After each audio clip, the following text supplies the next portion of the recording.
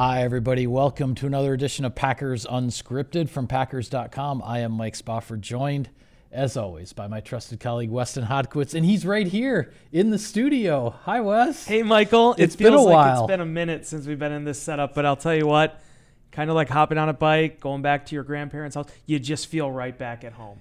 I'm happy to be back in the studio with you. That's right. It's like we never left in some ways. But we do have a lot to talk about on this show. First and foremost, the 53-man roster for the Green Bay Packers, which is still undergoing some adjustments here and there.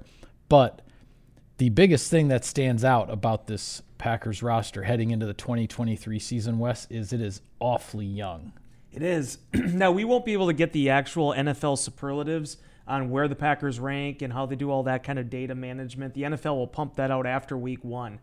But at this point in time, I know Jason Wilde was crunching some of the numbers. Some other people on Twitter were doing it.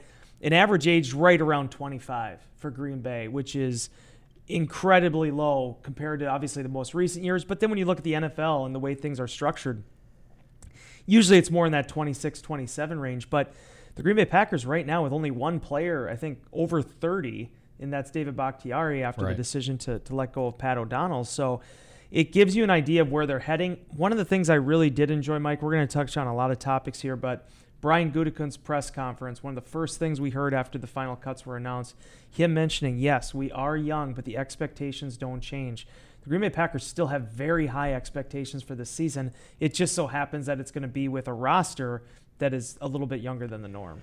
Yeah, and Gutekunst talked about how, and he's mentioned this many times before, that this roster is built with a lot of young players that he's expecting are going to grow together and mature together and whatnot. But it's not as though everybody's just supposed to wait for an entire season to be in the books before that happens. 17 games is a long time. Yeah. It's a long season.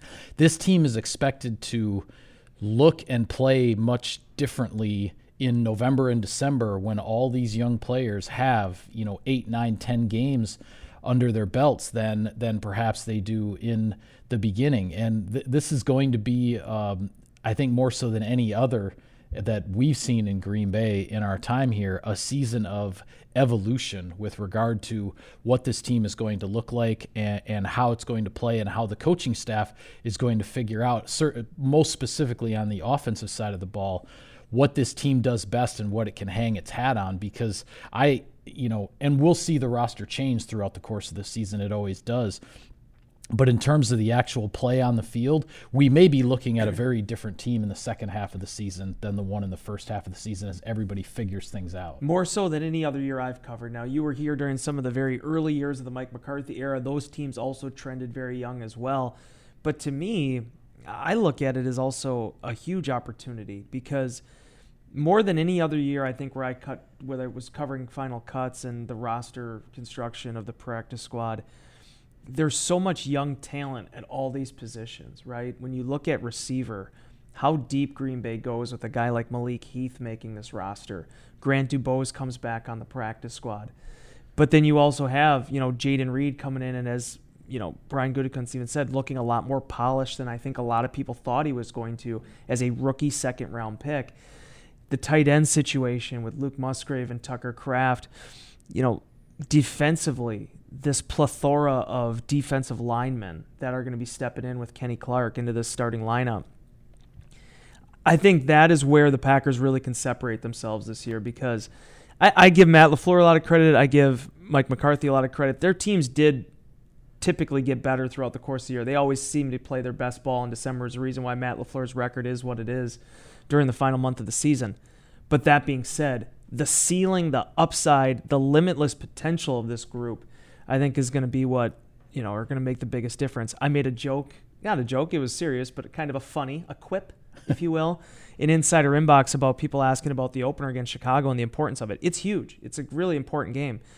But it pales into comparison of what the Week 18 game against the Chicago Bears should be and what the Packers want that game to be. And I think throughout the course this year, you're going to see this team take its lumps at times, but I think you're going to see tremendous growth as well. Yeah, and for all the anticipation and excitement about Week 1 against the Chicago Bears at Soldier Field, it just feels like win or lose, whatever the score is, there's almost nothing about that game that's going to define the 2023 Green Bay Packers. And Week 1 never really defines any team, but even more so this year, it seems that that's going to be this team just getting out of the starting blocks, but you don't know what the rest of that race is going to look like. Well, one of the reasons that this team is as young as it is statistically is because not one, not two, but 3 undrafted rookies made this 53-man roster. You wrote about them on our website. There's a story on Packers.com to check out. And, of course, I'm talking about receiver Malik Heath, who you already mentioned, running back Emmanuel Wilson, who won the number 3 running back job, and then outside linebacker Brenton Cox Jr. It keeps a streak going now of 19 years in which the Packers will have an undrafted rookie on their week one roster, but more so than just the streak. 3 guys in a year in which the Packers had 13 draft picks. 3 undrafted guys ended up busting through and making the 53. It's a credit to them, also a credit to the scouting department that the building of the team, the acquisition of new players doesn't end when the draft ends. There are a lot of guys that are brought in here to get a look, and the ones that take advantage of that opportunity, sometimes they stick around. Well, and it's funny to me because college free agency, it's such a free-for-all, right? I mean, now certainly you build some relationships, you make some phone calls, but it literally is just teams being able to just grab whatever players they can get afterwards. I mean, it's like it's like college recruiting on like just a complete trip, right? Where it's like you're just trying to get as many people as possible. But I think Brian Gutekunst and his scouts, in my opinion, this was the strongest UFA class they've had so far. Because I think there's guys on this practice squad, too, that can play in this league. It's just the way the numbers work out. But those 3 guys, I think, all stood out for very different reasons. When you look at Malik Heath, I think there are a lot of parallels there with him and Romeo Doubs. This is a guy that, one, did not look like an undrafted free agent. But at times, I'll be honest with you, Mike, there was times in the OTAs, I'm like, is this guy even a rookie? I mean, he was wise beyond his years, and as Brian Gutekunst said when he addressed the media on Wednesday, this is a guy that had some stuff happen in college. He would have probably gotten drafted had it not been for that. But the Packers, they do their background checks. They feel good about these players. The same thing with Brenton Cox Jr., and they bring him in and give an opportunity and a clean slate. I thought Heath completely maximized that. Led the Packers in receiving, 12 catches for 146 yards in the preseason. He was able to be a starter with the offense with Romeo Doubs dealing with a hamstring in the preseason finale. Kind of a precautionary thing, but the Packers wanted to, give Heath that opportunity and, made a big catch on the 15-play, 80-yard drive. Everything you wanted to see from Heath in this game, in this preseason, you saw it, whether it was the pass catching or even him blocking a guy into a field goal net on the sidelines. And then quickly, just to touch on with Emmanuel Wilson, here's a guy that spent 3 days in Denver after the draft, got cut, ends up in Green Bay. He had taken a top 30 visit here. There was interest from Green Bay, but is looking at a pretty tall depth chart where you have Patrick Taylor coming back, special teamer, 4th-year veteran. You had Tyler Goodson looking really good after working out this offseason with Aaron Jones. And then Lou Nichols, who was the 7th-round pick out of Central Michigan as a rookie.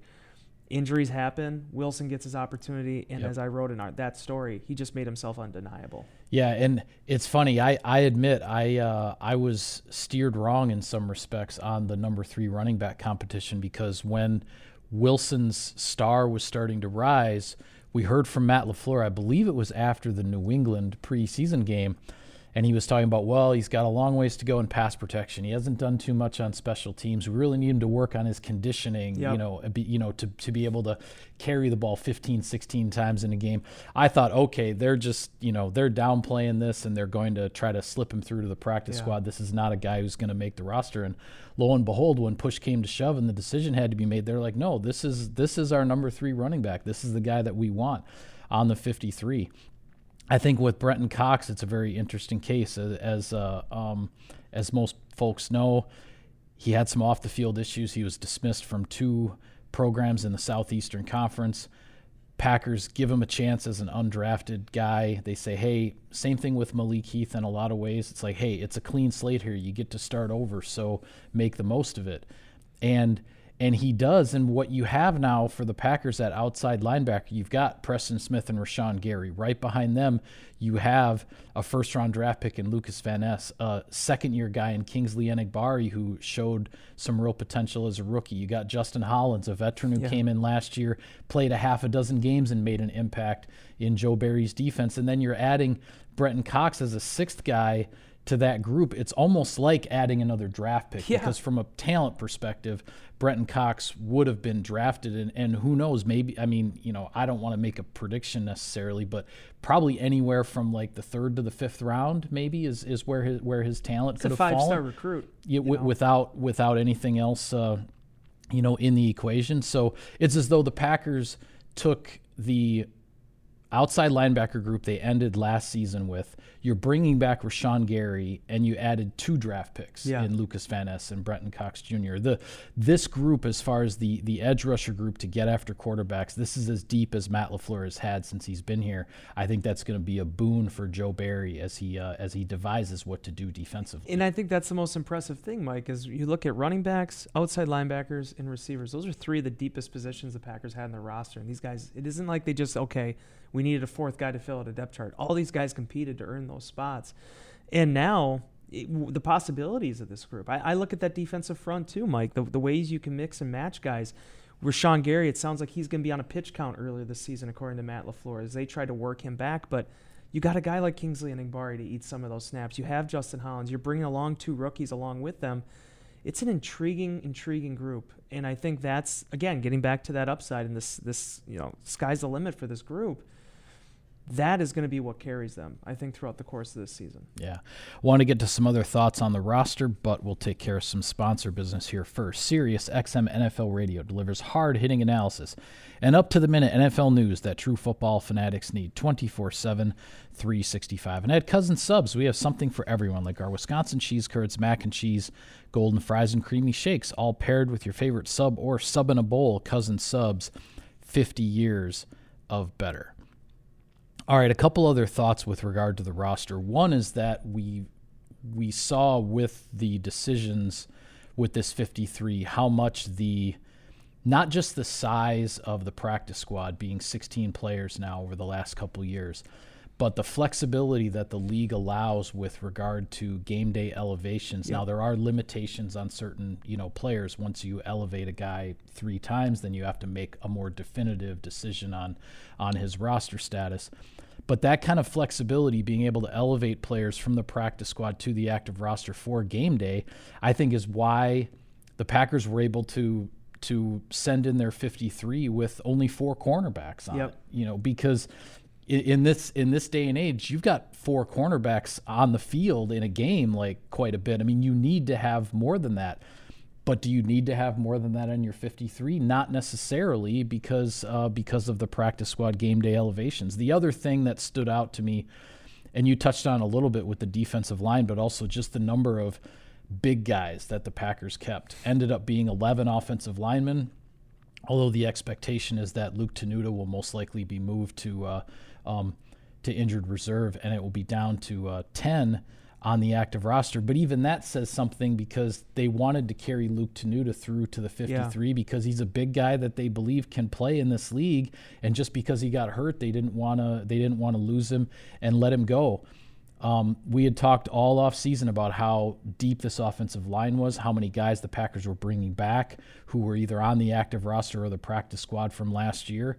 And this is a group. This offensive line, I think, is really the group that forms the foundation of this team, particularly on offense, when everybody else, the wide receivers, the tight ends, and the quarterback are also young and inexperienced. Yeah, I mean, the Packers have some real skyscrapers, at the tackle position. I always say that same story. When Josh Nijman got here in 19, I'm like, wow, that is a really big tackle. And then Caleb Jones got here last year, and I'm like, he's bigger than Josh. Yeah, he's even bigger. Luke Tenuta, I mean, Tenuta and Josh actually played together at Virginia Tech, and it's like these are just monstrous, types of tackles. And the Packers want to see what's there. They want to try to develop it. It is funny to me that they have all these tackles, and then you got a guy like Zach Tom, who's not the biggest offensive lineman in the world, and he ends up, basically winning that right tackle job. Finesse, footwork, technique, intelligence. and is probably going to be the backup at potentially every spot now on the Packers offensive line, depending on if injuries should happen. I really like the way that the offensive line competition played out in camp, because I thought you saw strides from a lot of those draft picks the Packers had last year. Rasheed Walker might have been the most improved player in camp from where he was at pound for pound to where he got to this year, blocking for Jordan Love in the 2 preseason finales on the left tackle side.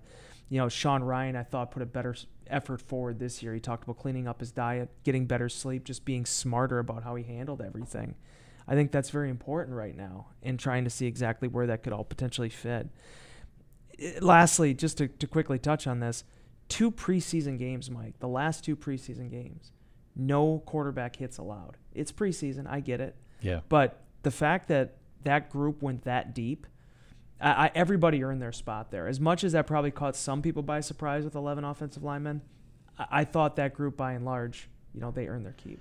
Yeah, and we've seen it before. When you don't have that kind of depth on the offensive line, you get into the 2s and the 3s in the preseason games, and the offense just becomes a mess, and it can't even function because you don't have enough continuity and enough execution up front to be able to make anything work and to be able to get a look at these other players and see what they can do.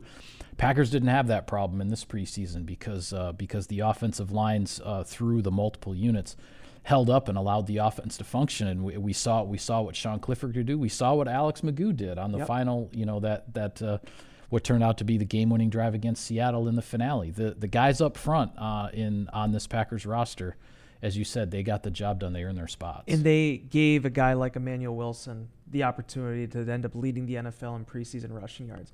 Mike, you and I have covered a lot of preseason football, not just talking about the Green Bay Packers, just NFL in general, seeing different teams come in. A guy having 223 rushing yards in the preseason does not happen a lot, especially on 38 carries or whatever it was that he ended up having. And in only 3 preseason games as opposed to 4 the way it used to be. Exactly. I was so impressed by the young man, but it's also the partnership, the synergy that goes with the offensive line. Again, it's a very impressive preseason, and now the Packers hope that being able to plant all these pieces for this offense, defense, and special teams, that can ultimately be what is going to be the thing that kind of catapults them into the season of transition here at Jordan Love at quarterback. Yeah. One last thing I want to touch on, I guess we'll call it a tease, because I'm going to be writing a story on this very shortly on Packers.com. So when you have a chance, look for it. I'm not sure exactly when it's going to get posted. We talked on our last show about the decision at punter because Pat O'Donnell had already been released. The Packers had decided that Daniel Whelan would be their punter, and his story is something else, Wes. It's not just that he, was born in Ireland. He moved to the United States when he was 13 years old. He first played football as a 17-year-old high school junior, was just talked into it by the coach to come out to be the kicker and punter, be the specialist on the team. Goes to a small college in California, gets a chance with the Saints as an undrafted rookie. It doesn't work out there. He's released. And then, he goes to the XFL and then ends up coming to Green Bay. But there's so much else that's in between there, including from the time that he was released by the Saints until he stepped onto the field in the XFL. He was folding towels for 8 hours a day in a hotel spa. Like, that was his job out in California, just trying to figure out, like, okay, what's next? Like, what am I going to do? Then the XFL comes along. And then not only does he get a shot with the Packers, but he's got to beat out a 10-year veteran, a guy who has absolutely been there, done that, the holding for field goals, the cold weather, all of it. And he gave a big thanks to Pat O'Donnell for not only the way O'Donnell handled the situation, but the way he helped him, particularly with regard to holding on field goals. He said just watching, it wasn't even so much what O'Donnell said, but just watching the way he did things, the way he went through the drills and all that, he learned a lot himself, and so much so that he tried to do between 250 and 300 holds per day while he was here in Green Bay. And whether that was Matt Orzik or Broughton Hatcher, the 2 long snappers the Packers had on the offseason roster, snapping to him, sometimes it was the special teams coaches would fire simulated snaps back to do the holding. And when he was back home in California with his mother, between mandatory minicamp and the start of training camp, she was lobbing snaps to him in the kitchen, and he was practicing doing the holding on the linoleum floor in the kitchen, and he said, "Yeah, my mom's simulated snaps weren't the best, but it's kind of like a bad ball drill. You got to work on catching the bad ones too." So it was really fun to talk to him, and I'll be putting that story together soon, but a heck of a story, and he's going to be the first Irish-born player in how many years is it? 38 years, 1985. Neil McDonoghue's last year in the NFL with the St. Louis Cardinals was the last time. Yeah, and he actually, somebody had tweeted something that O'Donoghue had said, I think in a media interview or something, and then tweeted it at Whelan. Because O'Donoghue wished him well and all that kind of stuff. So he hasn't directly connected with him, but through social media and whatnot, he's gotten a message from him. So a fun story, and the Packers are as young as you get at both kicker and punter now heading into 2023. Yeah, somebody asked in inbox. I did my best to figure this out. Maybe it's Cliff or you will do a better job of me. It seemed like the first time since 1983 since the Packers have not had a guy that has actually played in the NFL on their roster. But even then, that comes with an asterisk because Jan Stenerud was still there with Eddie Garcia. So it's going to be unprecedentedly young at that spot. But, I mean, Daniel Whelan, man, the one thing you and I saw from the beginning of OTAs on, the kid has a huge, huge foot. Yeah. And he boomed some complete moon balls throughout this camp. Yeah, it's going to be exciting to watch his career grow and develop as well. But with that, we will call it a wrap on this edition of Packers Unscripted. Be sure to follow all of our coverage of the team on Packers.com. For Wes, I am Mike. Thank you for tuning in, everybody. We will see you next time.